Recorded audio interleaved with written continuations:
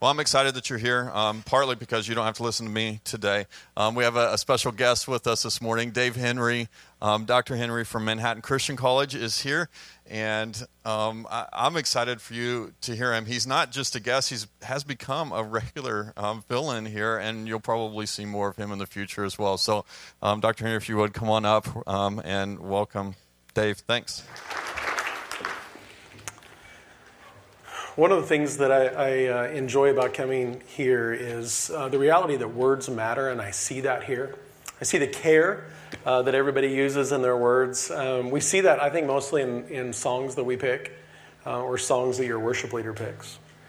We hear it in prayers. We hear it in things that are said, and it just reinforces this idea to me that words really do matter. The words that we choose communicate some amazing kinds of things. And so I want to start off with some quotations that you may know, okay? And what I'm going to do is I'm going to start them, and then you can just finish the last part. Deal? Okay, here we go. The only thing we have to fear is... Yeah. Anybody who's that by? Roosevelt. Right. And so it's one of those statements that, it's deeply embedded in American history. And I think it will be for a long time. I think it's going to be a statement that decades from now, people will still be able to finish that statement. We'll be able to, locate roughly when that was. And if you don't know that, if you're sitting here going, what did he just say? Just go home and search it later, and you'll be able to find out all about that statement. How about this one? 80 and... Listen to you guys. This is really impressive. I wasn't quite sure on some of these. They're going to get harder, by the way. These are the easy ones. Which is really interesting that you can finish that statement, because do most of you know what a score is? It's math is what it is, right? And so go look that one up too. But 7 years ago, Abraham Lincoln. How about this one?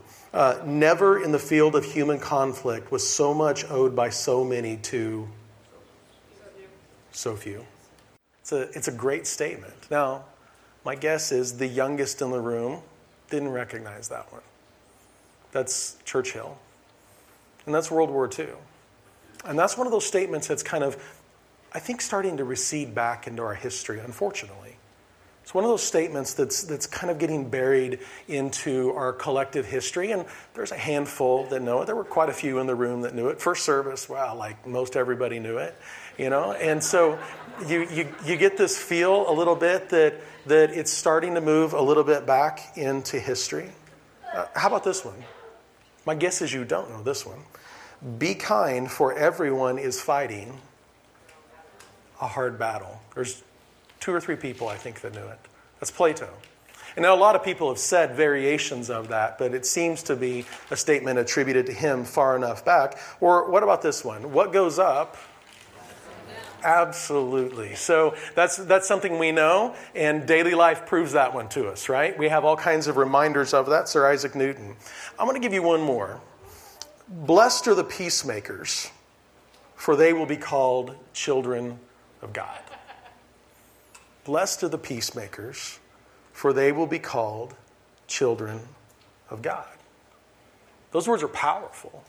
Those words are the kind of words that stand alone in a powerful kind of way. And those are Jesus' words, and they meant something very important to the people who heard them that day. They were loaded words. They were words that were spoken in response to something. And here's my hope. My hope is that they mean something to us also, because our broken world needs peacemakers. Blessed are the peacemakers, for they will be called children of God. See, we have examples of brokenness all around us, right? Easy to see. Not hard to see at all if we're willing to define brokenness in a fairly broad kind of way. And I think it's fair to do that. So here's some examples of brokenness, right? The more obscure ones. Disease. Disease is part of a broken world. It's not God's design, it's not God's intention, but it's a part of our brokenness. Or disaster. Or loss. Or let's get real personal and talk about brokenness here. How about criticism? You ever been broken by criticism?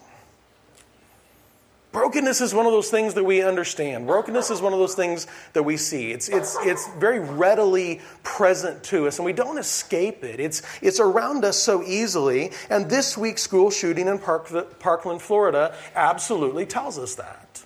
It reminds us once again, in a deep, painful way. 17 people deceased, 14 people injured, and a gunman who thought that killing people was a resolution to something. That's brokenness.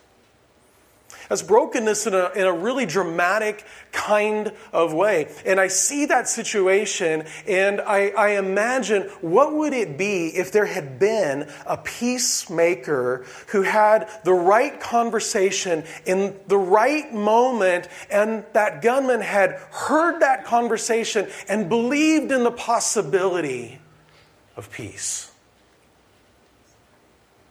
We'll never know.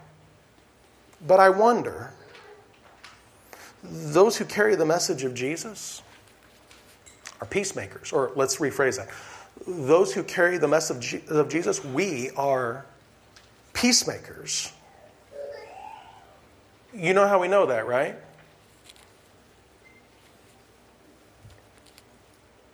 It's an identity statement.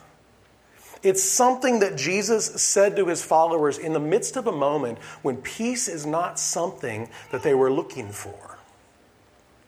It's a statement that Jesus made in a moment, and they needed to hear that statement. It's Jesus' own words. Blessed are the peacemakers, for they will be called children of God. So let's start with the easy answer. There's an easy answer, and then there's a little bit harder answer to this question, to this idea of being a peacemaker. So here's the easy stance, the easy position that we can take on it is this. At a base level, peacemakers bring relief to the fear of death and eternity. You know why? We carry a message. And we carry a message of salvation that is very real and very important. It is a dramatic message. It is an important message. We know it's an important message. And if you have received that message, you use words in your life like gospel and words like salvation and grace and faith and all of these kinds of words, because it's something that has become personal to you. This is what Jesus is about. He came to bring peace. And the base answer to this question is this. It is a message of salvation. And I hope you felt that. I hope you know that. I hope it's a message that because of where you are and all the people that you are surrounded by, I hope this idea that Jesus can bring peace to your guilt and peace to your sin and peace to your eternity. I hope you know that. And if you don't, I'm going to tell you something. You're in the best place you could be right now. You're in the best place that you can be because you are surrounded by people who want you to know that. At the base level, that is what Jesus means. But beyond that base level answer, how else are we to be peacemakers? Peacemakers bring healing where there's pain. All kinds of pain, right? We can talk about physical pain. Some of you may be feeling that right now, and you can name why you're feeling that. Maybe it's emotional pain. Maybe it's social pain. Maybe it's economic pain when the month outlasts your paycheck. Those are examples of pain. And a lot of times we don't think in terms of what God can do within us and the peace that He brings us in terms of healing pain. And yet peacemakers bring healing where there's pain. Peacemakers speak truth where there are lies. And we are surrounded by lies.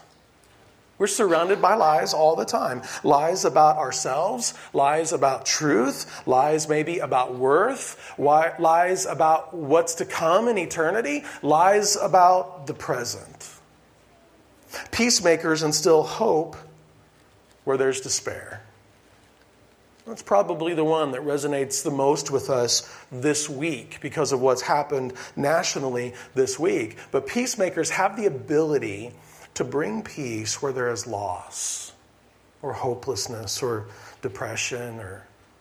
See, Jesus said, "Blessed are the peacemakers, for they will be called children of God."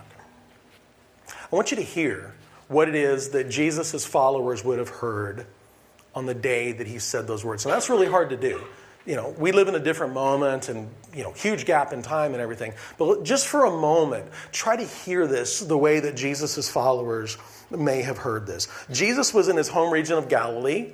And so it's a big rural area with a whole bunch of small towns all over the place. And the crowds are just swelling around him. They're becoming huge because Jesus is amazing, right? Just read a gospel. Read through any of the Gospels, and you'll see the Gospel writers talk about this, that everywhere he went, that the crowds are getting bigger and bigger. And he gets to where he can't go in the towns because the crowds are so big, and it's just too compressed with the buildings being close together and the roads being small and the crowds are big. And so we start finding Jesus out in these big open spaces, and we run into things, like the Sermon on the Mount and things like this, where he's out in these open areas, and the crowds are amazing because Jesus is healing people, and he's driving demons out of people, and that kind of stuff draws a crowd. And here they all are, and they're here expecting something from Jesus. And here's what they expected. Jesus could be the one that could set them free from political oppression. Because they were oppressed. They were oppressed in a really difficult kind of way, in a really frustrating kind of way, and in a way that went on for decades and decades and decades. So they were ready for somebody to do something. And hey, who better than the guy who can do miracles? So here they are with expectation. Jesus could be the one sent from God to lead the people. All kinds of promise in Scripture about that. So they're primed and they're ready. Jesus could be the mighty one who could restore Israel to all of its glory, right? Political fervor, religious fervor. He could be that kind of guy. And Jesus could be, right? Just insert anything you want because we do the same thing.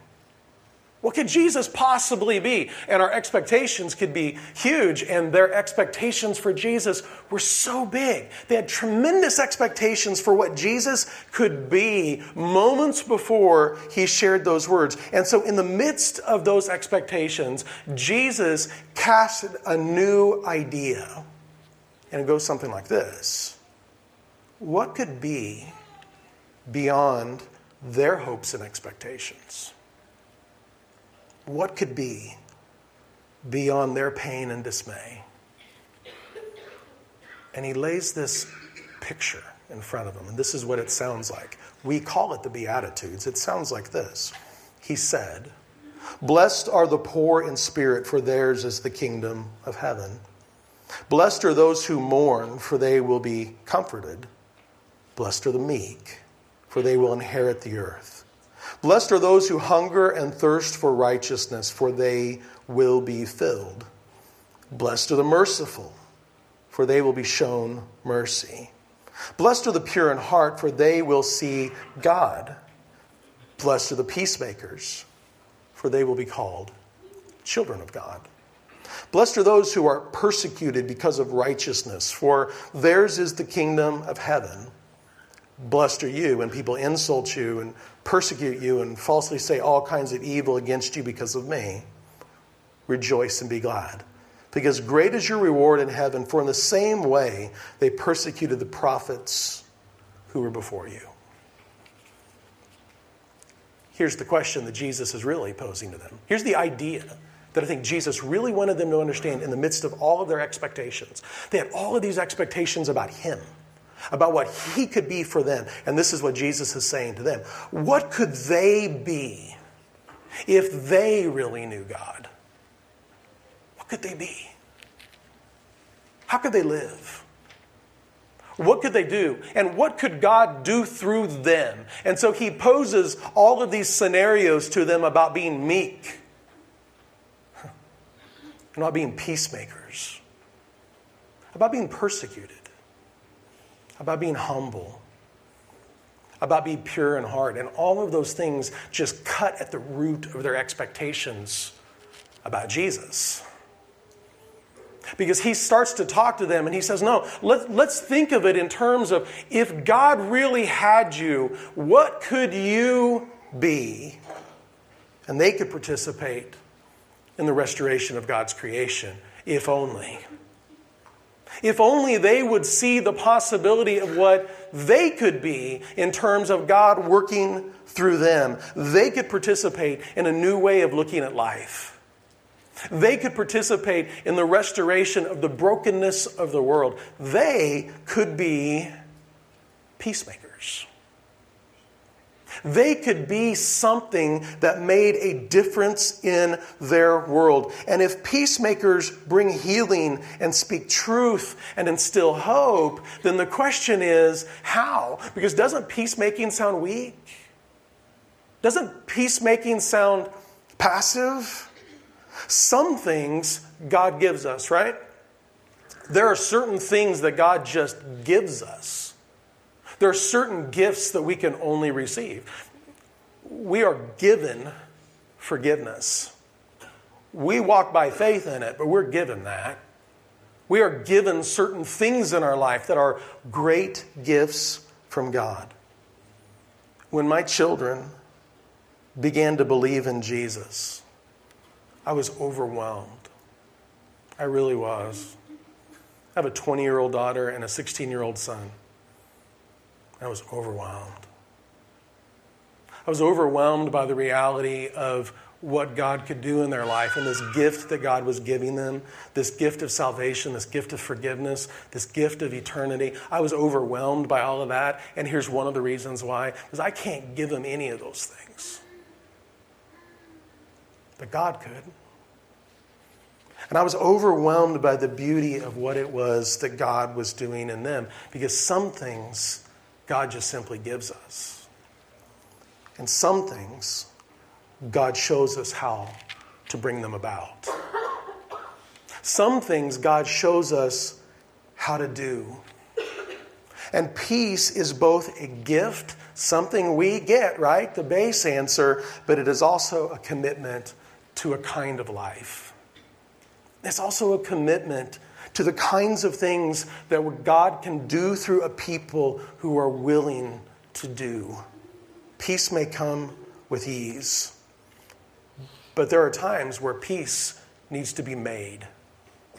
There are times where peace needs to be caused. There are times where peace needs to be brought about. Peace is a gift to the one who receives it. But being a peacemaker is a commitment to a kind of life. Peacemakers confront sin, but they do it with grace and love. Peacemakers call injustice by name and then imagine a new way to live. It's one thing to yell and scream about something. It's another thing to yell and scream about it and then bring an answer. Peacemakers spend hours listening to others share their pain. It's one of the things that I've learned about through being a pastor and just growing up in life is this. There are times that the very best thing I can do, the most peace-giving thing I can do to somebody is just listen to them. It's just listen. Peacemakers act on behalf of those who cannot advocate for themselves. You know what? I wish that was more and more true in our lives as Christians. There are a lot of people without a voice, or at least without a voice that can be heard or listened to. And so many times we as Christians can be peacemakers and we can advocate for those who aren't heard, who don't have a voice that's loud enough. And Jesus says this, blessed are the peacemakers, because sometimes peacemaking is hard. Peacemakers keep working at the marriage when the other partner seems to have given up. Because peacemaking is about reconciliation. It is hopeful.